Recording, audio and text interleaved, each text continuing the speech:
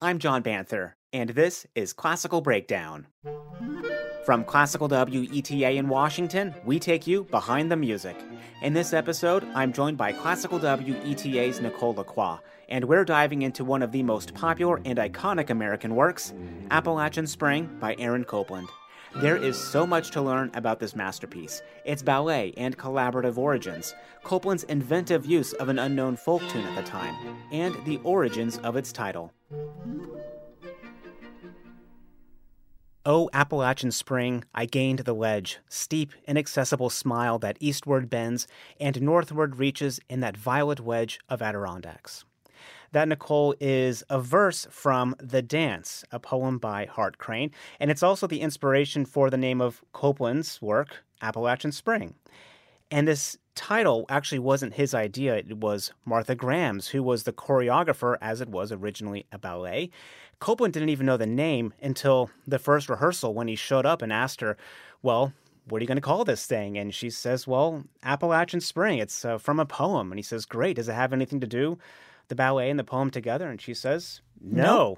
It's I just like the name. And that's how the name came about. And many people would come up to Copland and talk about how they heard certain things in his music that perhaps he wasn't aware of when he was writing. Here's what he said to an audience during his 81st birthday concert.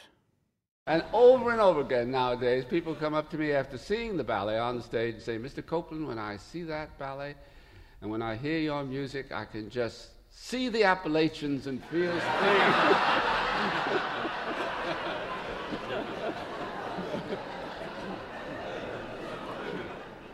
I've begun to see the Appalachians myself a little bit.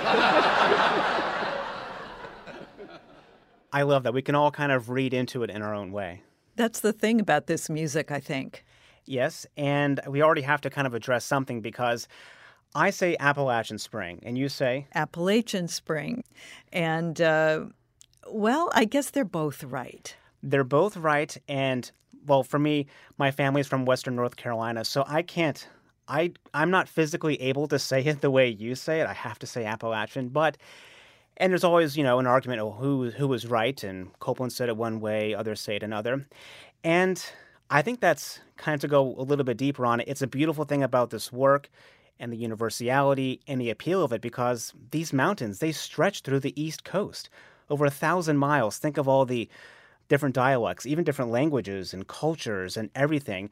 And we're all coming at this from a different angle. So, of course, we're going to have different ways of saying it. Well, apparently, Copland himself, I think it was in 1972, said something to the effect of, oh, my goodness, I've been pronouncing it wrong for 30 years. Nobody wants to correct Copland, right? Right. So that's where the title comes from, Martha Graham, the choreographer. Now, the big musical theme, Simple Gifts, we know that widely today, but it was hardly known at all outside of the Shaker community since an elder wrote it in 1848.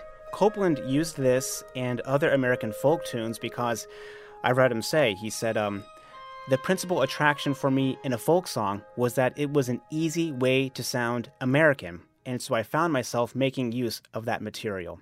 It's such a simple statement, but that's often overlooked in music, just using the music of the land, of the people, similar to Dvorak, as we learned in our Symphony No. 9 episode, also Florence Price in her episode, using the tunes of the land.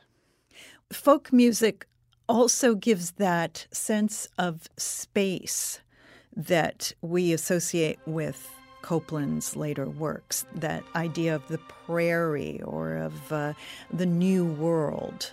And because it's the tunings of the folk instruments, the fourths and the fifths and the accompaniment and so forth, the strumming, the dance rhythms, all of that gives that wide open sky feeling that you get from Copland's music. Especially in the 1930s and 40s, because even before this, his music before this time was different. It was more angular, more contemporary sounding is one way to describe it. More European, perhaps. Yes. And Copland having this very American sound and spirit in this piece, it wasn't just Copland. It was really, I think, a collaboration among many Americans, because this premiered at the Library of Congress in 1944. It won him the Pulitzer Prize in music the following year. It was very, very popular. But we have many people involved here.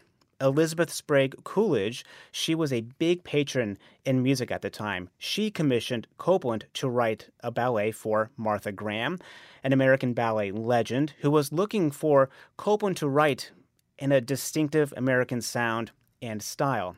Do you know how much he got paid for it? How much? $500. $500.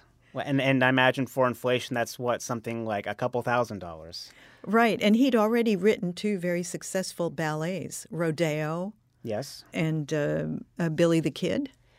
And it seems like this was a project of love for everyone. Everyone involved was trying to create something because, for instance, Graham was putting together a series of ballets on American themes, trying to bring that into ballet. Titles like Frontier, American Document, and American Provincials. And she got the title from an American poet, Hart Crane, who died years before in 1932. She came up with the choreography, the name, of course, and even gave Copland direction. In a letter, she said, "This is a legend of American living. It is like the bone structure, the inner frame that holds people together. This has to do with living in a new town, someplace where the first fence has just gone up." And I think we really hear that in this music. New town. The first fence is just going up. And in the set, she used the artist and American artist and designer Isamu Noguchi. And she asked him for a shaker rocker. Also in the set is the fence. Yes. There's a fence, there's the wall of the house, and that's about it. But that fence represents the new world. It represents hope. It represents love. It represents children, new life. It was a very small, if you've ever been to the Coolidge Auditorium, it's a very small stage, especially if you put in the 13 musicians in the pit. So there wasn't a lot of room for a very fancy set. Martha Graham's scenario for the ballet premiere tells us everything we need to know about the work, about the ballet. Part and parcel of our lives is that moment of Pennsylvania spring when there was a garden eastward of Eden. Spring was celebrated by a man and woman building a house with joy and love and prayer, by a revivalist and his followers in their shouts of exaltation, by a pioneering woman with her dreams of the promised land. It's a beautiful idea and story, and it speaks for itself. The original ballet was for 13 musicians, a small chamber orchestra. The orchestral suite is what we most often hear today. It stays true to the ballet, and Copland did, of course, he removed some bits that were more for choreography. The publisher for the orchestral suite wrote that Copland condensed this version of the ballet, retaining all essential features, but omitting those sections in which the interest is primarily choreographic. And what you were saying about the set earlier is, I mean, it's a beautiful set. We'll have a video on the show notes page. And we'll be going through some of the plot points in the ballet as well, because it can give you, hopefully as it gave me, a new perspective on the music. Copland also gave descriptions for each movement. So, Nicole, how does all of this start? And who are the characters in the ballet? Very slow introduction of the characters one by one in a suffused light. So it's early light. The sun is coming up. And the first person who comes on is the preacher. And then you have the young man who touches the house, I guess for luck. And then you also have the young woman who also touches the house. You have the pioneer woman. She's an older mother-like figure who has experience of life. And then you have the 4 followers, and looking at the scenario, at the set, they reminded me of The Handmaid's Tale. Okay. The way the costume was, their little bonnets. Yes. Yeah. There's a lot we can kind of hear in the opening movement, right? Although it is very sparse and plain, he's using arpeggios, just outlining here A major, A, C sharp, and E. And it gives this very, a very comforting sound, but also when there's a little bit of tension, there's great direction in the sound too. He's doing so much with so little. Got to tell you a story here that I heard from Leonard Slatkin on YouTube. When Aaron Copland was 87 years old, 1987, a group of people visiting him, he had Alzheimer's and he couldn't speak. He suddenly got out of his chair, he went to the piano, and he played the first 6 notes of Appalachian Spring. Wow. And I think that is so important because it is the germ of this entire amazing work, miraculous work. That's amazing. It stays with you, and you hear these stories of people with Alzheimer's dealing with this, and hearing music brings them back or offers some kind of comfort, or, as you hear with Copland, just getting up and going to the piano and playing these notes. Yeah, which means they are significant. They are the building blocks of the entire piece. They are the building blocks of the shaker melody that we hear. They're the building blocks of the dancing that we'll hear, the revival dancing.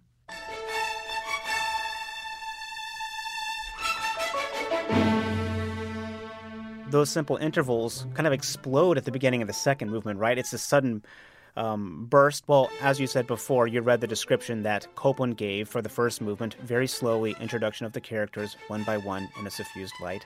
The second movement, he writes, fast, allegro, sudden burst of unison strings and A major arpeggios starts the action. A sentiment, both elated and religious, gives the keynote to this scene.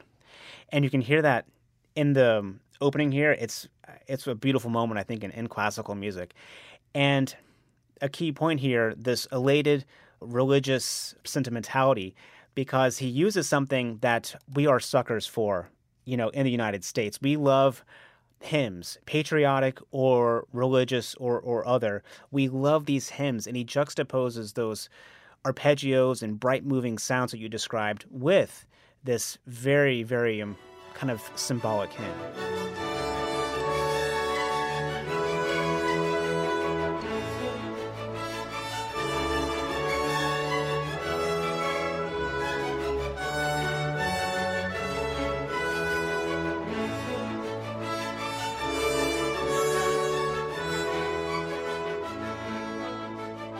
I'm just sitting here doing nothing, and it makes me feel accomplished and proud for some reason. And it makes me think of war. I can imagine that feeling very innate. It's 1944. It's getting towards the end, especially 1945, when he would win the Pulitzer for this work of just, we're almost there kind of feeling. That fanfare for the common man. Yes. Yeah. And I love the excitement, that kind of frontier exploration with that hymn over top. We go to the third movement, moderate, moderato, duo for the bride and her intended, scene of tenderness and passion. I like this one. This one has some very, very different sounds and ideas to it that I'd like to hear your thoughts on, Nicole. So from the beginning, let's listen to just the opening here of the third movement.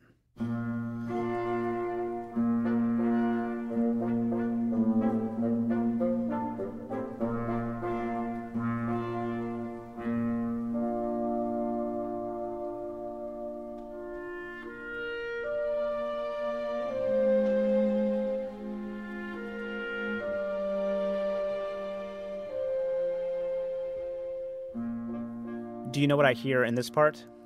I hear this character, it's the man. Honestly, I see Chevy Chase with like a hammer, and he's trying to build this fence, and it's very rickety. He's new. He's just trying to build a house and start a family.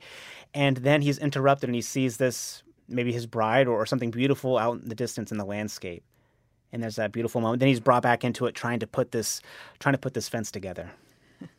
He's got some wonderful dancing, too, some wonderful choreography. Both men do, he and the preacher. I hear Prokofiev's Romeo and Juliet. Okay.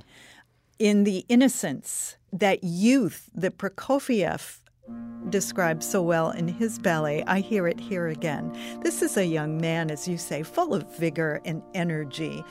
And she's just this little innocent woman who's totally in love with him. apparently Martha Graham was very much in love with the gentleman who played Ethan Hawke, who played the husband. They got married. Okay, yeah, there you go. But this passion that they have, it's very Romeo and Juliet.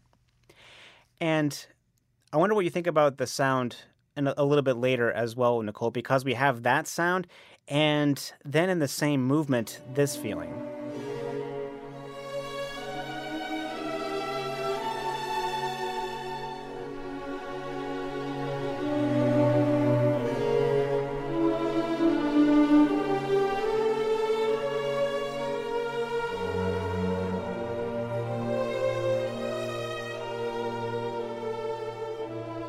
Because this is it is a passionate sound, but also following with Romeo and Juliet, it's not that passionate sound, when we think of 19th century Europe, Tchaikovsky, Romeo and Juliet.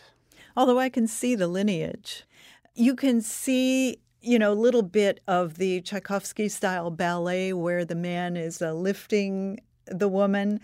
That's what I see there. Okay. I love it. And the movements here, they kind of flow one into the other. Some have a more resolute ending, some flow right into the next. That's to say, there isn't a big pause in between movements like you would find in a symphony. And from this tender passion, we go to the fourth, quite fast, the revivalist and his flock, folksy feeling, suggestions of square dances and country fiddlers.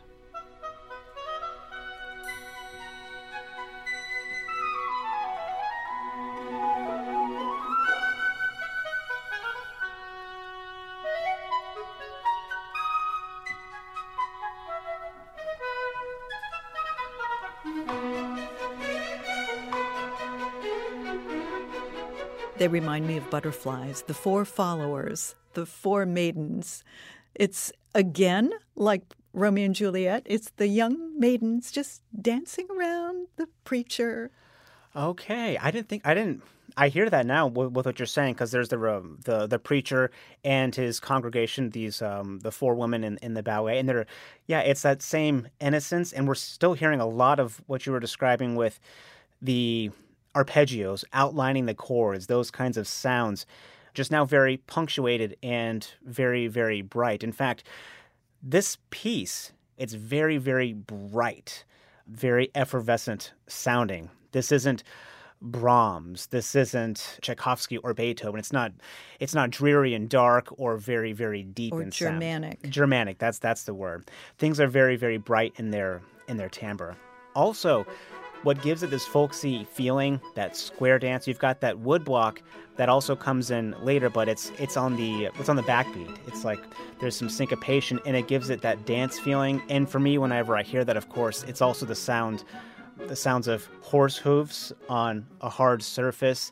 I love that sound, and I hear that here. And I think it's part of that New World exploration that he is bringing in when Martha Graham said, New town, the first fence is just coming up. And of course, how do you get stuff in? You had to take it in by horse.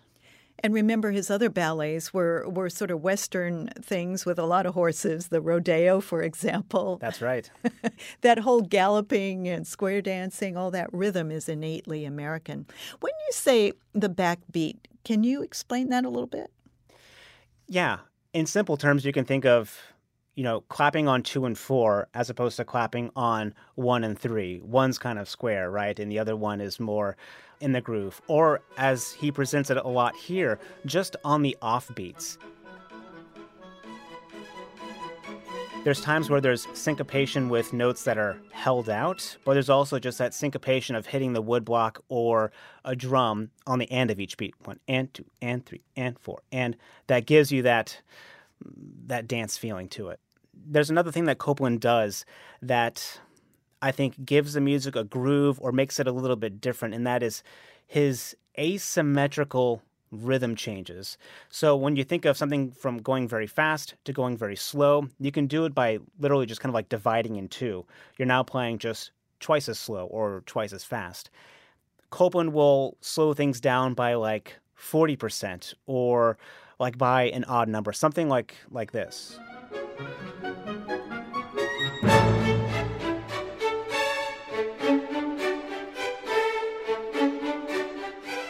It's a nice little dance break sound, too. And if I were the choreographer, I would hear that and I would say, oh, the preacher gets to do that part. That's 100% what I'm thinking. Exactly. That brings us to the fifth movement. Still faster, subito allegro, suddenly fast. Solo dance of the bride, presentiment of motherhood, extremes of joy and fear and wonder.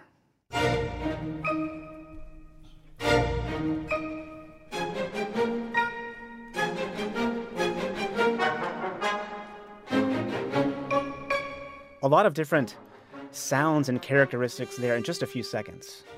It was one of the things about Martha Graham was that she didn't want to actually give details or tell a story. What she wanted to do was, because her father was a psychologist, was talk about or portray the inner life through movement and music.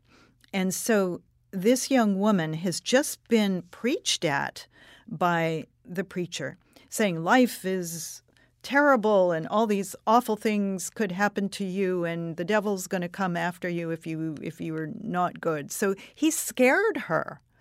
And the older woman is saying, yes, life can be difficult. I mean, good heavens, there's war all around us. Life can be hideously difficult, but motherhood is important. And also, do I want to be a little innocent like the young girls who were surrounding the preacher? Or do I want to grow into womanhood? And that is really scary. Do I want to take up that responsibility? Martha Graham believed that movement came from the solar plexus, which is where singing comes from, which is where the voice comes from, and which is where the birth begins. So all of that is very organic in what this music is expressing. I mean, if I had one word to describe this movement, it would be whirlwind. It is a whole mix of emotions. It has that kind of inquisitive, wait, what's happening? What's going on in the beginning? To then accelerating into this dance, accelerating maybe into thinking of like, oh, it's the fast track of life, and it's a whirlwind, and there's a lot of starting and there's a lot of stopping in the music. And I think what gives it also the whirlwind feeling, Nicole, is how he presents us with the music in terms of literally the direction of which notes are being played, because there's a lot of contrasting motion right here.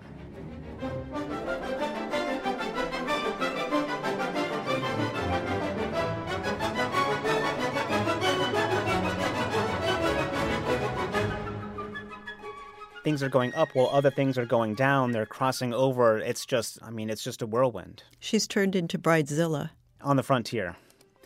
There's another instrument that he brings in, and he does it sparingly with the percussion, and that is the xylophone. It's one of my favorite moments where the xylophone is just kind of punctuating. And then again, we have the syncopation, not in the sense of a backbeat here, but towards the ends of phrases, da-dun, dun, dun, da-dum. There's a lot of being on the offbeat where you feel like you're tripping or you're falling forward into the next measure, into the next big downbeat, which gives you more of that whirlwind fast track feeling. That brings us to the sixth movement, which is a little bit different. He describes it as very slowly, as at first, transition scene to music reminiscent of the introduction. This is almost like an intermission where we're just kind of sitting back for a moment, absorbing all the material that we just heard. And it's also nice because the music is very bright sounding and it's a little fatiguing. This isn't a kind of sound I would want to hear for, a full hour. And it kind of brings everything back down. There's contrast in the speed of the music, but also in the timbre. It's a little bit darker, a little more solemn, I guess reminding us of that early morning sunrise of the opening. And that takes us to the seventh movement. Calm and flowing, scenes of daily activity for the bride and her farmer husband. There are 5 variations on a Shaker theme. The theme, sung by a solo clarinet, was taken from a collection of Shaker melodies compiled by Edward D. Andrews and published under the title, The Gift to be Simple. The melody, borrowed and used almost literally, is called Simple Gifts.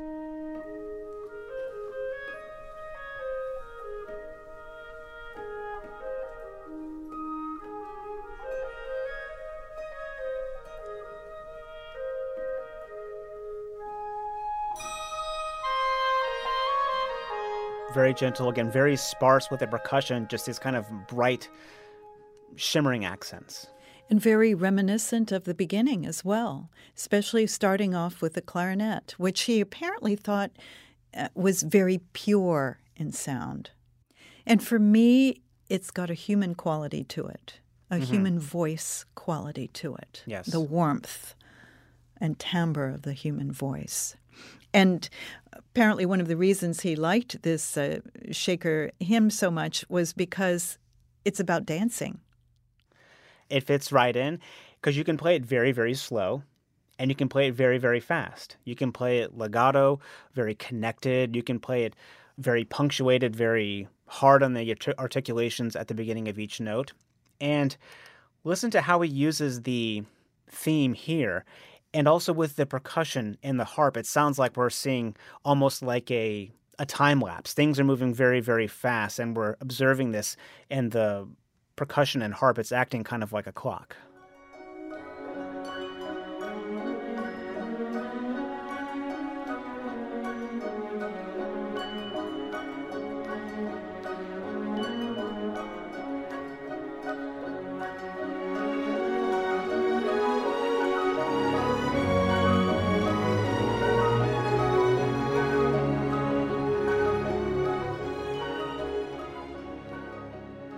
And this is where it's so relatable, the gift to be simple. That's all we want. We just want to be happy and just live simply. We're on this rock flying through the vacuum of space into nothingness.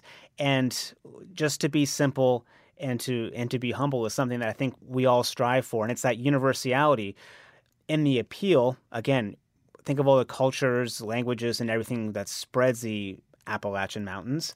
And you have that appeal of everyone in the country, but also here in just that universal, maybe human trait of just living simply. Well, think about our own feelings now during the pandemic. We have developed a facility for gratitude. That's right. How grateful we'll be when we can gather together again, when we can go to a live concert, when we can enjoy the things that we took for granted before. What we have come to appreciate is indeed the simple gifts, putting food on the table. Yeah. Having people be healthy.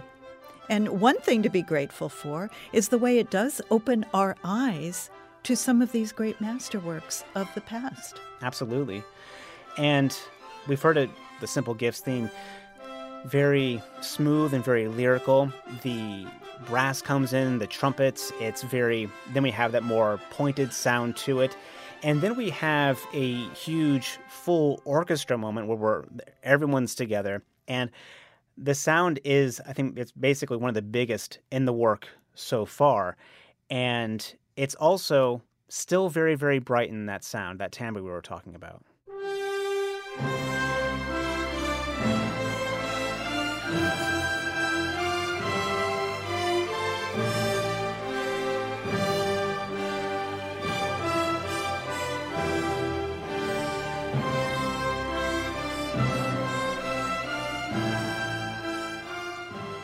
Full orchestra, but it's still very, very high sounding.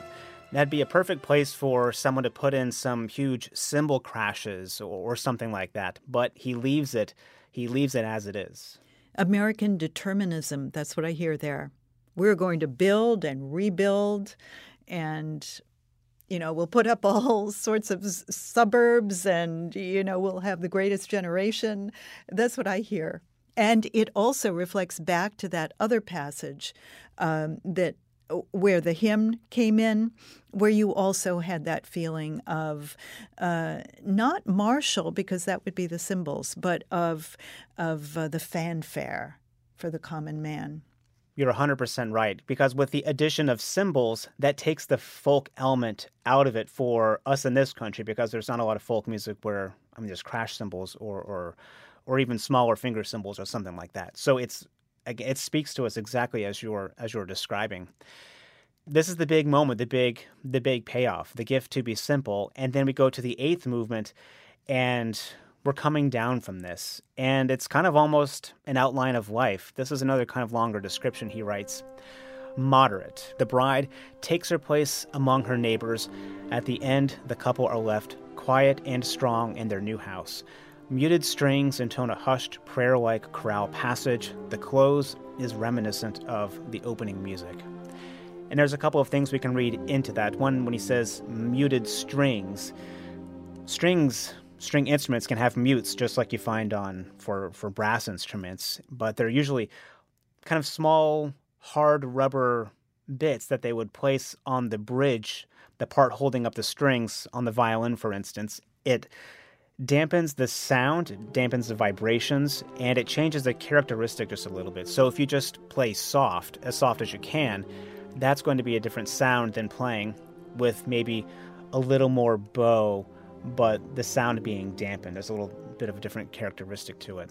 But when I hear this music, Nicole, it's like we've watched this scene play out in our imaginations or in some other way. And now we've seen those activities, those life milestones. And it's almost as if when I see the bride takes her place among her neighbors, it's as if she slowly slows down movement and freezes, and it's like a painting again. Like we've seen a painting at a museum, and we have imagined all these things, and now it's time to go. Now think of Grant Wood as a big influence. You know what this reminds me of? When you were a little kid and you were playing during the summertime with your friends, and it was getting towards twilight, and your mother would call you in for dinner, and the dog would come running with you, and then everything would just, the darkness would come and there would be quiet. That's what it reminds me of. Yeah. I mean, that's literally, it's this depiction of twilight. That's another way to listen to it, because it is very serene, and there's also a bit more resolution here. In other movements, we've heard some very simple lines that don't necessarily fully resolve. Here we hear the music being more closed off in its finishing. It's more resolute.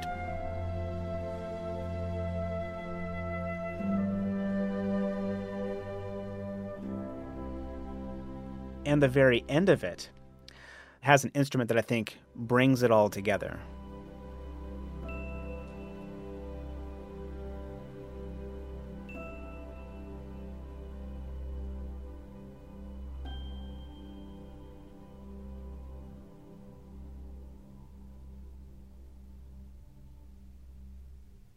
That glockenspiel, again, is very sparse with it, just that little ding.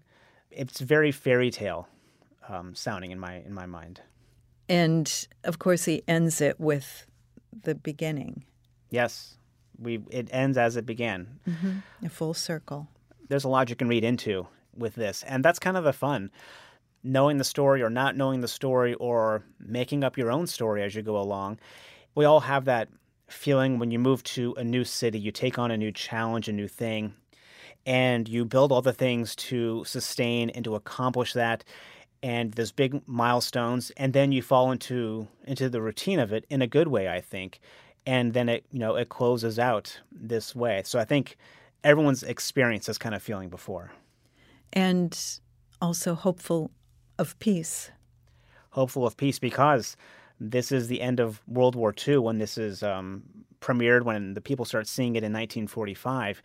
And, of course, I wasn't alive. We weren't alive in that time. But just I can't imagine the feeling of this years and years long war, and then coming home and then finally get on to living. And we can hear influences of Copland in other composers, too, like Bernstein. I think there's some West Side Story rhythms that we hear in this music as well.